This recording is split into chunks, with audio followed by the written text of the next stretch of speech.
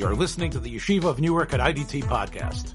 I'm your host and curator, Rabbi Abram Kibalevich, and I hope you enjoy this episode.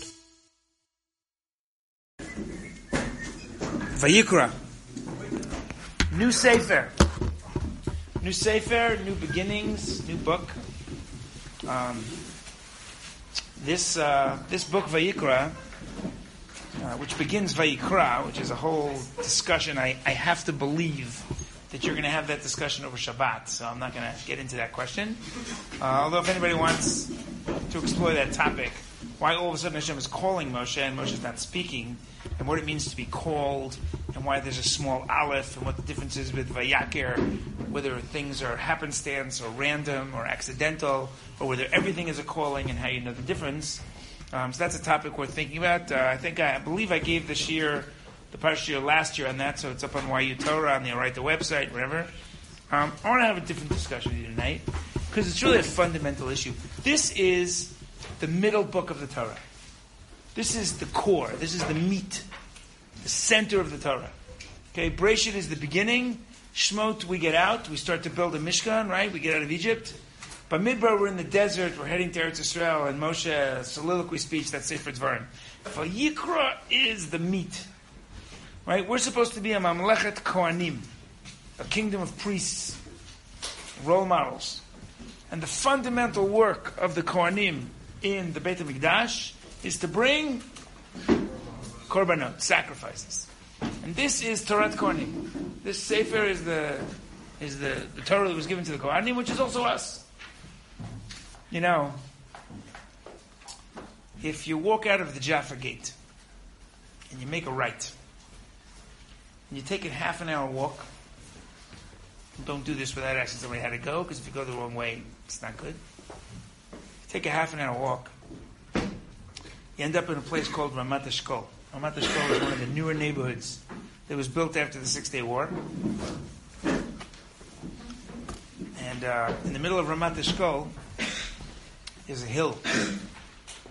And if you go to this hill in the afternoon as the sun is setting, things are quiet, especially in the summer. And the wind kind of blows through the trees. It's one of those places you can just feel that there's something about that place.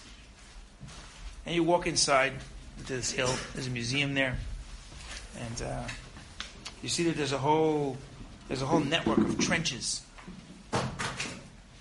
And you're standing in a place called Ammunition Hill, Givat HaTachmoshet. What made this hill such a special hill? This was the second costliest battle in Israeli military history. In 1967, after 3 days, the Jewish people realized it was time to go home. The Prime Minister, Levi Eshkol, who's been dead now, I believe, 50 years,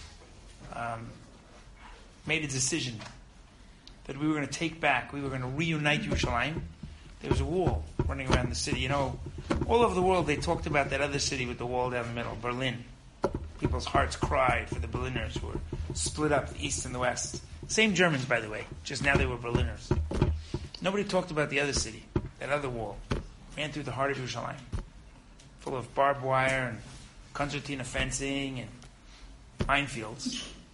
And Israel decided it was time to come home. In order to take Yerushalayim, you go up on a roof, right? And you look east towards the Temple Mount and beyond, you see the ridge line. It's very clear that Yerushalayim is an Ir Harim Savivla. It's a city that was always surrounded by hills, by mountains.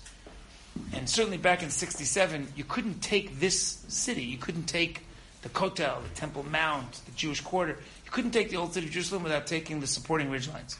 The strategic command from on top of the ridge wouldn't have worked. And so they started with this hill, Givat HaTachmoshet. There was a Jordanian police station up there, and a school, and a big ammo depot. That's why it was called Ammo Hill. And the Jordanians had built this intense network of trenches, and the Israeli army understood that they had to take this position to move along the ridgeline to get to the Mount of Olives, to take the whole ridgeline all the way to Armon HaNetziv, the palace of the High Commissioner, up to the south of us, so that they could take the old city. They moved out at about 10 o'clock at night. They had tanks supporting the infantry. The tanks got stuck in the minefields in the concertina barbed wire, and they couldn't advance. They were, old tanks. And so the paratroopers had to go on alone. And they encountered some of the most difficult fighting in modern warfare, what's known as trench warfare, Yad Mivutzal. Now, one of the fundamental principles of trench warfare, is that there's a network of trenches with all sorts of little, they're called kuchs, little pockets with little, if you've never been, you should go up there and wander around. It's where the paratroopers today do a lot of their ceremonies. Some of your friends got their tekes kumta, they got their red berets there. My son got his red beret there not too long ago. And they do it right above those trenches for the following reason. When you go into those trenches, and the trenches very often are higher than you are. And inside the trenches, there's all of a sudden like a little bunker. And the bunker overlooks something, or it's a storage depot. You have to take every single bunker. You can't leave one pocket untaken because you're in a narrow trench. And one guy with a machine gun can cut down a whole unit. Now the way you fight, the way we were trained to fight in trench warfare is in two-man teams. The guy in front is firing. When he runs out of ammo, he goes down on one knee. The guy next to him continues firing. And they kind of leapfrog forward one by one. And the men in back do the same. And if need be, the two guys in front drop down on a knee and the guys behind fire. And that's how you work. Jordanians are very clever. They got advice from the Russians. And they built, the French, they built very narrow trenches. So when you're standing in one of these trenches, and go there and you'll see what I mean. If you're wearing your web gear, your gun, it's so narrow that the walls are touching your arms. So when you run out of ammo in the front, the guy behind you can't get around you. It's very clever. So what do? You're in front. All a Jordanian has to hear is that your ammo ran out, pokes his head out, and fires, and you're finished. So on the spot, without anybody giving orders, the guy in front, the anonymous paratrooper, to this day nobody knows exactly who it was, throws himself down on the ground, realizing nobody can get by him, and just starts screaming, Alai, Alai, Alai. Yalla, on me, come over me. Right? There's a guy lying in the dirt, trying to switch his ammo, while a company of paratroopers literally run over him. He's carrying the state of Israel, the Jewish people, on his shoulders. And one by one they moved. Then the Jordanians realized that the Israelis were moving inside the trenches. There was a gun position, a little uphill, about maybe 20 yards up from the trenches. And they realized that the Israelis had reached a critical point. If you go into the trenches, there's certain points where if you stand, they can see your heads. I guess they saw the soldiers' silhouettes. They heard the firing. So they started firing with a heavy machine gun. But of course, that's not a problem because you're in the trench. You just duck down. So an industrious Jordanian realized there was a much simpler way to deal with this. He just took a grenade and lobbed it down, rolled down the hill and into the trench. Blew up, killed a couple paratroopers, took another grenade, started doing this. Paratroopers quickly realized that if they didn't figure out how to neutralize or to keep these Jordanians from throwing the grenades down the hill, they'd all be killed, the battle would be lost, Yerushalayim wouldn't be taken. They understood what was at stake here. So one of the soldiers hoisted himself up out of the trench, open, and started firing while he ran alongside the men in the trenches. So the men in the trenches were trying to take the fighters in the trench, and the Israeli soldier, now totally without cover, is covering them from above. Well, very quickly he gets cut down. So someone realized somebody else has to take his place. So somebody rolled out and took his place. And again, they're keeping the Jordanians' heads down. And eventually the Jordanians were, they were in a fortified position. All they had to do was poke their gun out. And one by one, paratrooper after paratrooper gets cut down. And every time one of them got cut down, another one took his place. 42 Israeli paratroopers died in the 2 hours of that battle. At the end of the day, in that battalion, there were only 11 men, if I'm not mistaken, that were left uninjured. Entire battalion. And the most amazing thing about that story is that afterwards, nobody could remember anyone giving an order to do that. It wasn't like they were ordered to roll out. They just figured it out. And each person understood that what was at stake here was much bigger, and just rolled out to what was essentially a suicide mission. 42 men on that day made the ultimate sacrifice. And if you go up on that hill, you can see that there are trees planted all over the hill. There are 182 trees. There's a tree planted for every Israeli soldier that fell in the battle for Yerushalayim in the 6th Day War. And we owe every one of those trees. And we're sitting here, now, in this place, literally. Like, you hear this like you're sitting in America, you're hearing a story, it's just, we owe them. We really owe them. we would not be in the old city without those 42 men giving up everything. We wouldn't have come back to the Kotel. We wouldn't be doing a siyum here tonight. All that stuff for the ultimate sacrifice. Sacrifice. That is a very loaded word. What is the meaning of sacrifice?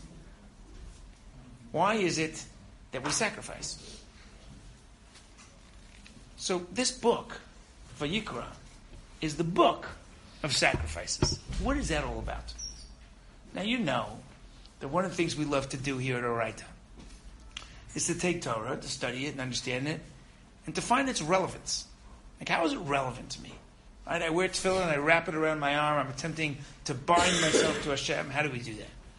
Right? We wear tzitzit, and it has a tchelet string, a blue string, which reminds us of the sea, the depths, the mystery, the things we can't understand, the sky, things are clear.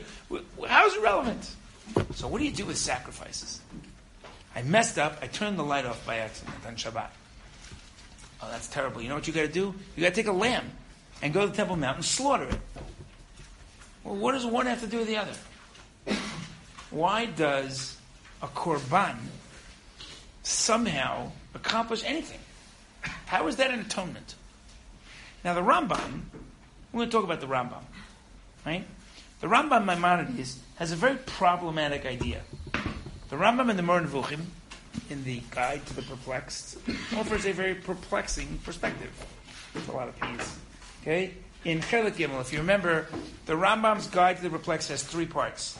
Right? The first part is basically a dictionary. It says if we're going to talk, we're going to understand the theology, philosophy of Judaism, we first have to define our terms. Good. Okay? We can't talk about whether Hashem is created, whether man is created in the image of God before we understand what's an image. What's an image? Right? And he has a dictionary of terms. And by the way, it's a powerful thing to study. Some of it is very hard to understand. Right? The Rambam's definition of these words. You want to give a great Torah to Shabbos table, pick something, find it in the Rambam, understand his definition, and you'll have a word. Okay. The third section, and he goes a little deeper in the second section, whatever, but the third section, Chelik Gimel, that's where he gets into the real philosophy of mitzvah. Understanding what Judaism is all about. And he has a discussion about Kabbanos. It's in Parak Gimel, it's in Chelik Gimel, the third section, Parak Lamed Bet, 32nd chapter.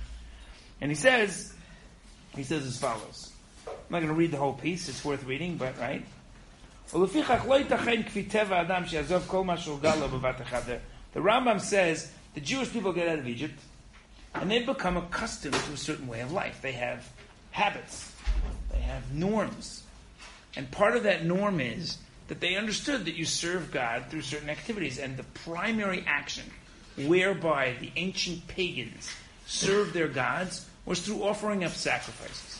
So, lo yitached, it can't be, kfi teva adam, according to human nature, she'azov kol ma shogalo b'vat echad, that a person leaves everything, changes everything all at one shot. Right? Ve'az haya noeg b'mefursan ba'olam kulo hargilas. Right? Then everybody did this. It was the norm to do it. Ve'avodah klalit asher gadlu alea, hayta akravat minei balei chayim. People used to offer up animals.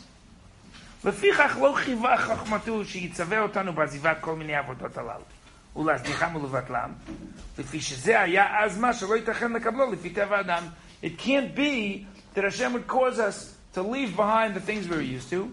We have to find a way to serve Hashem within the context of our own norms, and therefore Hashem gives us karbanot. The karbanot, the sacrifices. We're not ready to fully leave Egyptian culture, but instead of offering it to pagan gods, now we're offering it to Hashem. It's a problematic idea. The Ramban goes bananas with this idea.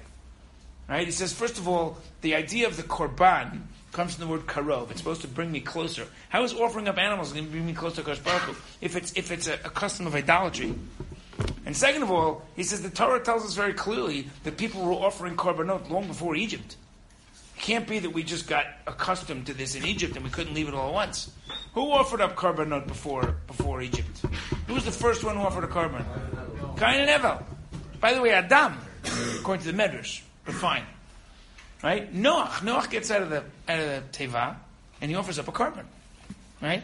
He brings a sacrifice. This is long before Egypt. And it's clear, by the way, when he does this, that Hashem is happy about it. Listen to this pasuk. This is Perek Chet pasuk Chaf Aleph. Pasuk Chaf. Right? Chapter 8. Right after Noach gets out of the flood, Vayiven Noach mizbeach l'Hashem. He built an altar. Vayikach mikol ha'behemah Torah mikol ha'fato vayalu lot v'mizbeach.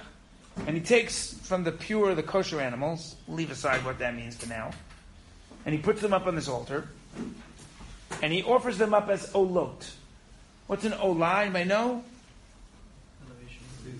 It's a type of korban. What type of sacrifice is it? It's what? It's a whole burnt offering, right? It's a korban nidava. Except with two exceptions, you have no obligation to offer up an olah, right? The only time that you have a relationship where you offer up an olah, a whole burnt offering, not as a voluntary act. Like I want to thank Hashem, or I survived something, whatever. You can offer up a shlamim or an olah, right? But a whole burnt offering you offer when you go up to see the Beit HaMikdash and you're inspired. So Hashem says when you're inspired, you're obligated to do something with that. So there too, it's sort of a voluntary thing, right? And then it says Vayarach Hashem et reach hanichoach, right? And that's when Vayom Hashem alibo. Hashem says I'm no longer going to curse. I'm never going to destroy the world. Blah blah blah. So Hashem accepts. So there's obviously the concept of giving up a sacrifice long before pagan idolatry. This has nothing to do with pagan idolatry. Noach was not a pagan. Noach didn't, the world was destroyed. It's time to get out of pagan society. So that's an interesting question. What is the Rambam talking about? By the way, on this topic, this is fascinating. What does it mean, Vayarach Hashem et reach hanichoach? What does that mean? Hashem what? Hashem, no? Smell the sweet smell. Anything bother you about that? First of all, Hashem doesn't smell. So that's a strange line. But second of all, why is the smell what's awesome about a korban? Why the smell? Why doesn't Hashem see that Noach is offering up a korban? Why doesn't Hashem take a bite? Now we all know that you get excited. I mean, when they build the Beis HaMikdash, when the temple gets built, and they start offering out these sacrifices, people from, how Eish HaTorah, they charge money to get on the roof? We don't? We're going to change that. They're going to come up on a roof to smell the biggest mangal in history. Okay? It's going to be the biggest barbecue in history, and the sweet smell. I mean, come on, you walk into a burger joint, you get hungry when you walk in. But why is the smell of a good burger so awesome? Because you get to eat it! So why is the smell what's important? By the way, you find this in Vayikra also. If you look in Vayikra here, right, in the discussion of the sacrifices that we offer, what does it say? It says, Viktiru et b'nei Aaron mizbech ha'la'olah, asher ha'etzim asher ha'la'ish, ishei reach nichoach l'Hashem. The Kohanim offered up, Aaron and his sons, they offered up this olah, this whole burnt offering, right, here in Perek Gimel, in the 3rd chapter of Vayikra, as a sweet smell. What's with the smell?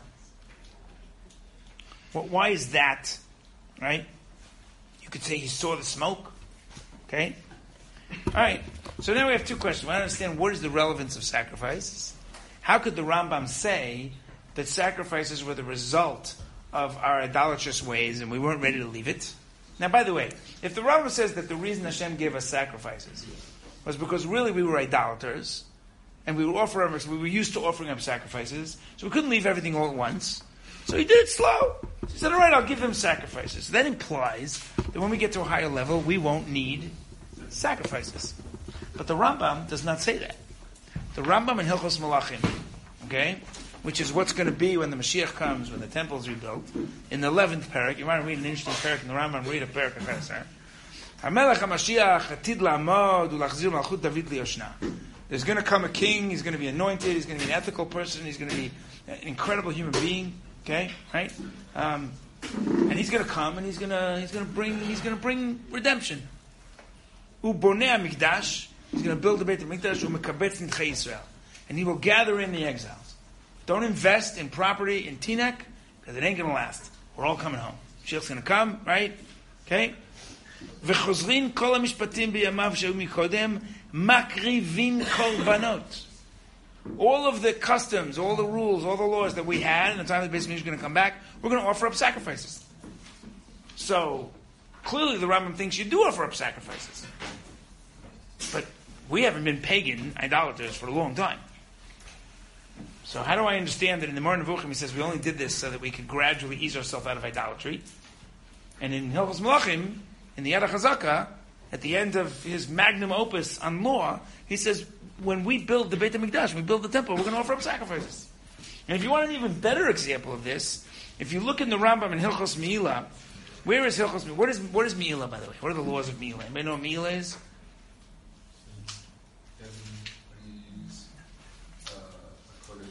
Exactly. When you take something which is set aside for Kedusha, for holiness, right? I donate this holy bottle to the Beis HaMikdash, and then I decide to use it to water my plants. That's Me'ilah.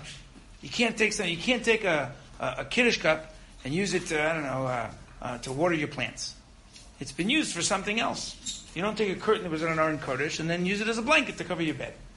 Right? So anything that was set aside for Kedusha, in this case for the Beit HaMikdash. So that's Hilchos Me'ilah. Okay? Where would I find the laws of Me'ilah? What do you think? Which book of the Rambam? It's all about service in the temple. Which book? Avoda. Correct. You would find it's the last set of halachot in Avoda. Okay? In the book of the 14 books that deals with service in the temple. And it's the last halacha in Hilchos Me'ilah. Which means this is the end of all of Sefer Avoda. The next set of halachos is Korban Pesach. That's already Karbanos. So this is, we have a principle that what you start and end with is the crux. This halacha is the end of the entire book that talks about the Beis Mikdash. And what does he say? The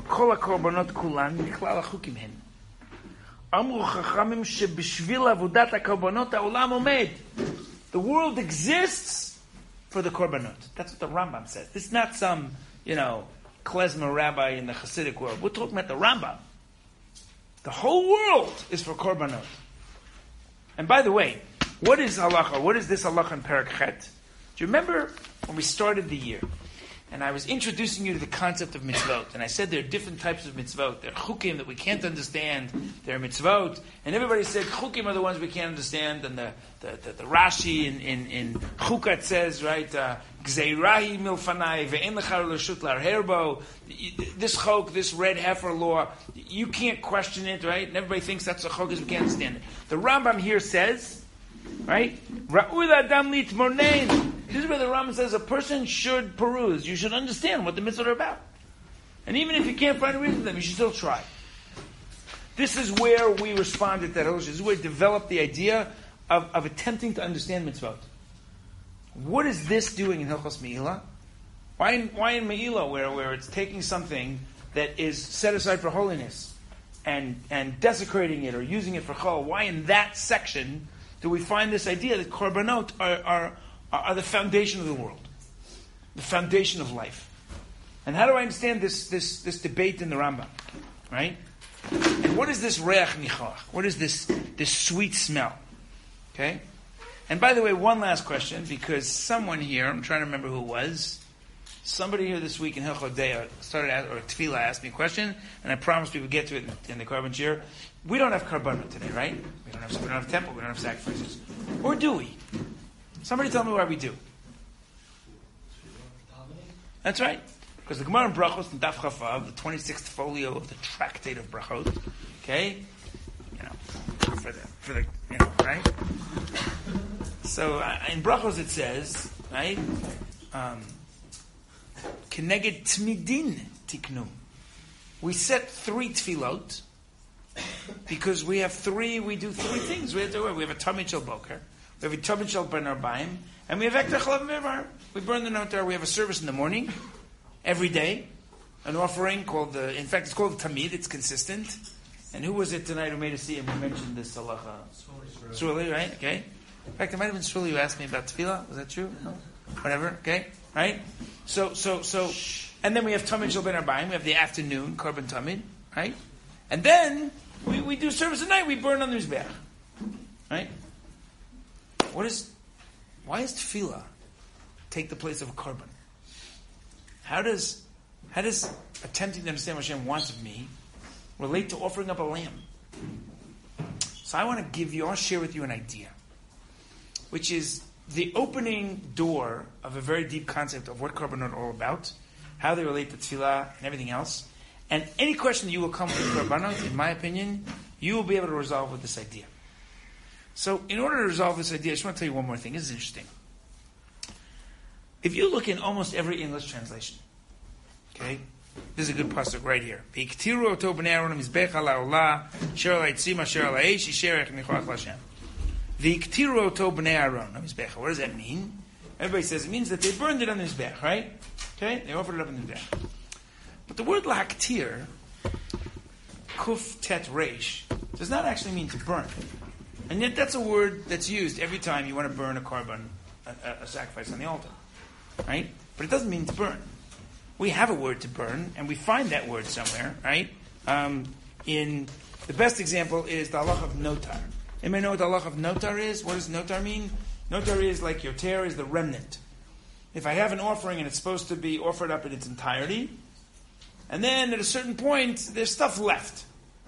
Either there's food that you didn't eat from a korban chatat, or there's stuff that didn't get burned. It has to be on the mizbech, and it has to be completely burned by the morning. You don't leave korban for the next day, for various reasons. So the pasuk says, "Vanutar mipsar zavach."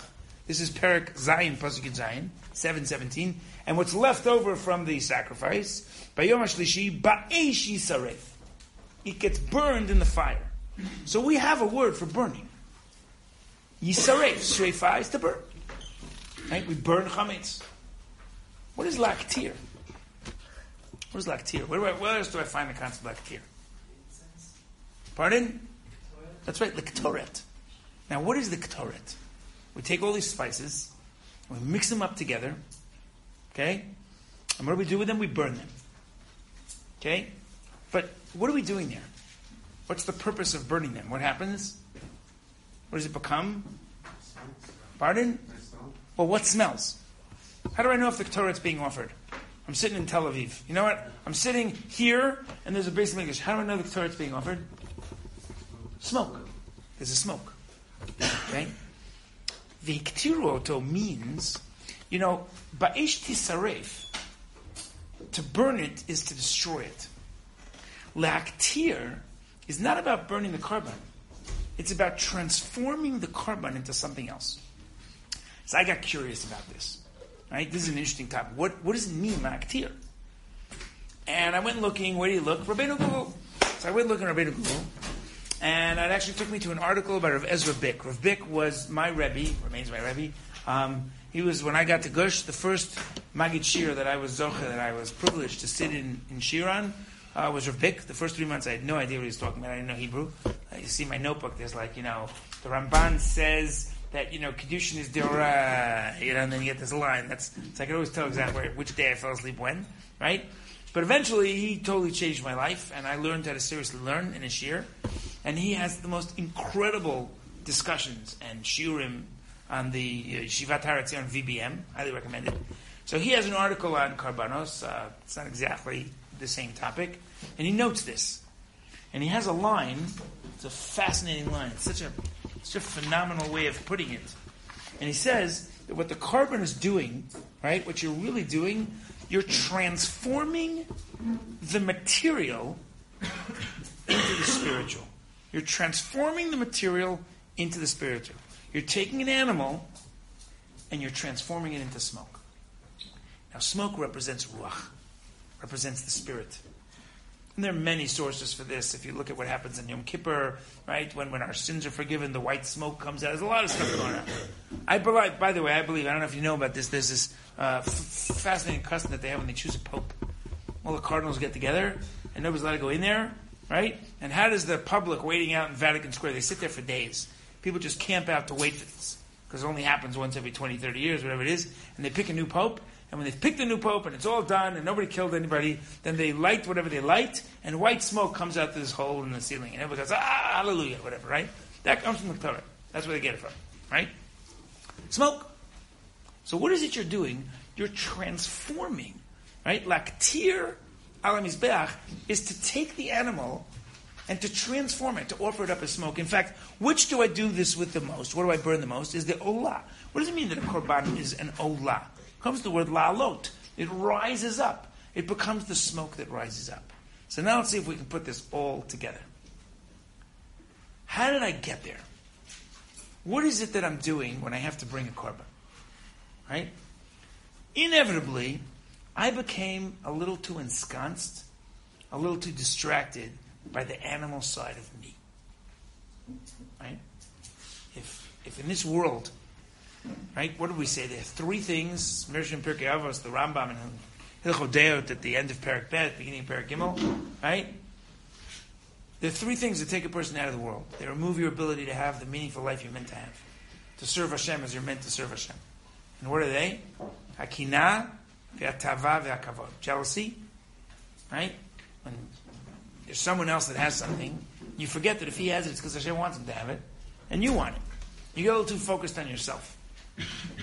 And you're a little too focused on the stuff. And the tava, what's tava? Tava are the physical desires that we have.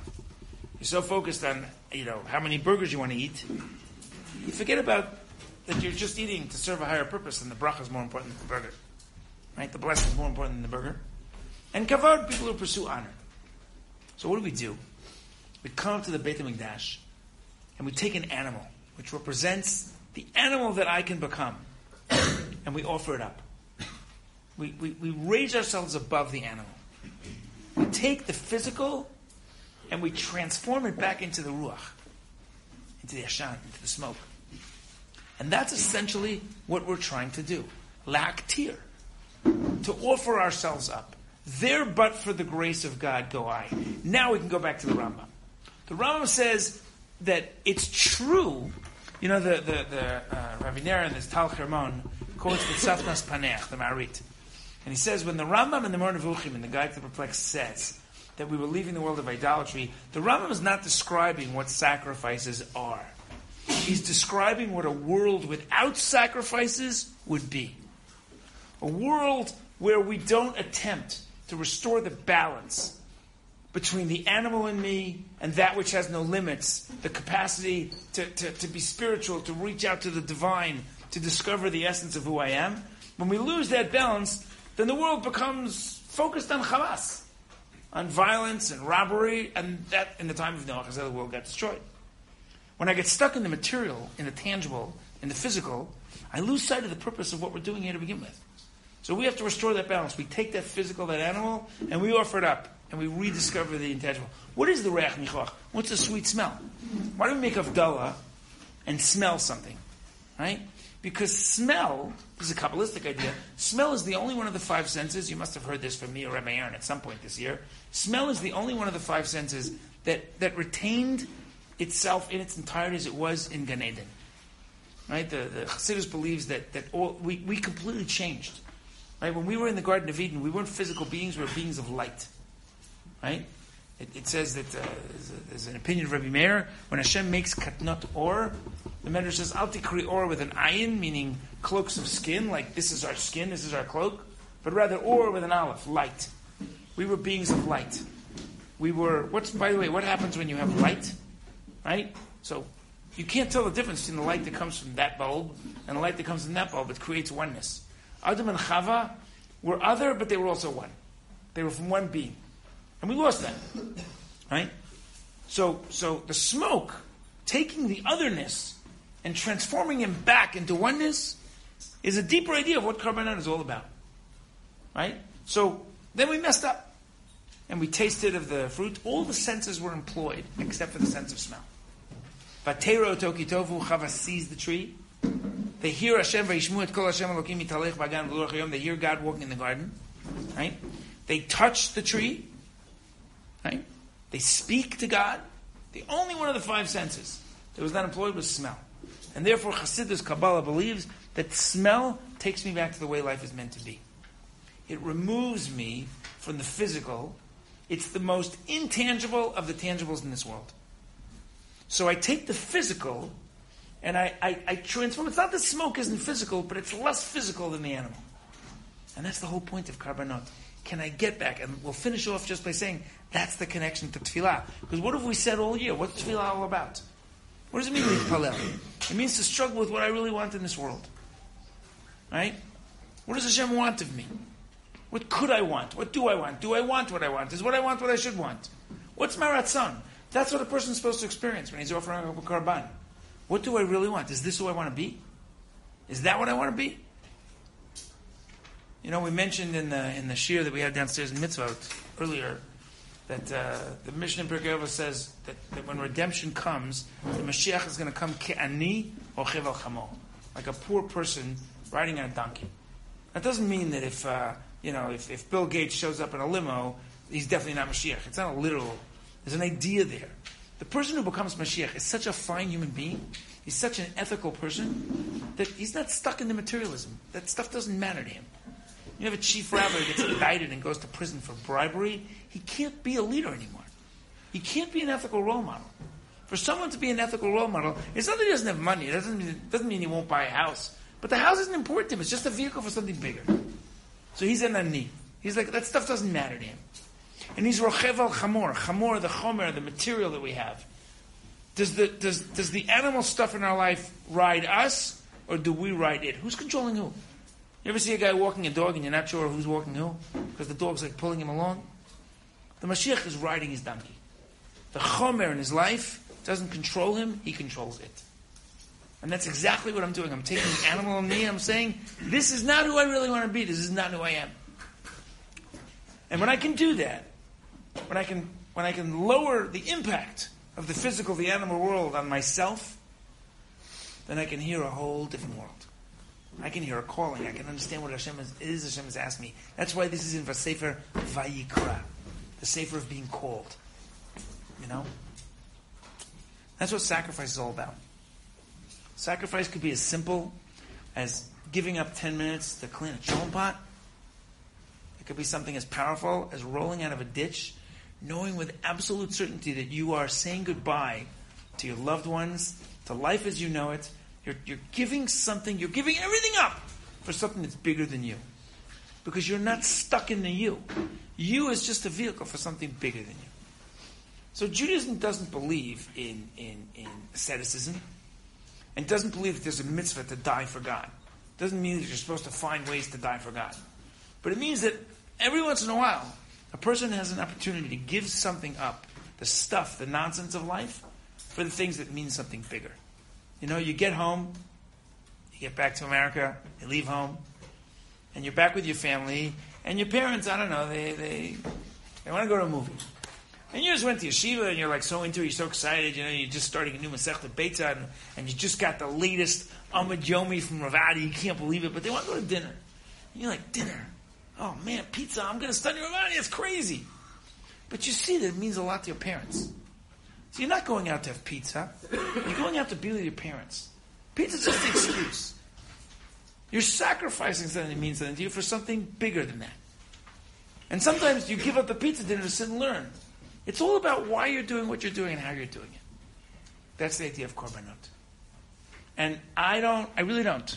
I must have had 10 conversations this week. People who were like debating different topics. Which college to go to, what to do over Bein Hazmanim, you know, whether they should stay or go, and all these types of questions. The struggle, if you're struggling with those questions for the right reasons, because you're discovering that there are things that are bigger than we are. You know, one of the feelings that you have to have after a week visiting places like Akko, and seeing what these people gave up everything for us, for Am Yisrael. Never mind Auschwitz and Treblinka. And you come back and you feel small. You just feel small. Just like you're standing in a Beit HaMikdash. You're just so small in a place like that. And you take the animal and you say, you know what? There's something so much bigger than me. And that's what makes life meaningful. That's the Sefer of Vayikra. And now I understand, by the way, why I wake up in the morning as Allah is supposed to say Karbanot. You study the Karbanot, at least the Karban Tamid, to create that consistency of whether it's just about me or whether it's bigger than me. So that's a little food for thought, no pun intended, on Parashat Vayikra. And, you know, bless us all, Bezrat Hashem, we should find the things in our life that are really worth meaningful. It doesn't mean you have to, it's no big deal, that's the lesson from the story of Yitzchak. It's no big deal to die for God, it's a big deal to live for God. But that you find the things in your life that give you meaning, that drive you, that motivate you, that transform you. Shabbat Shalom.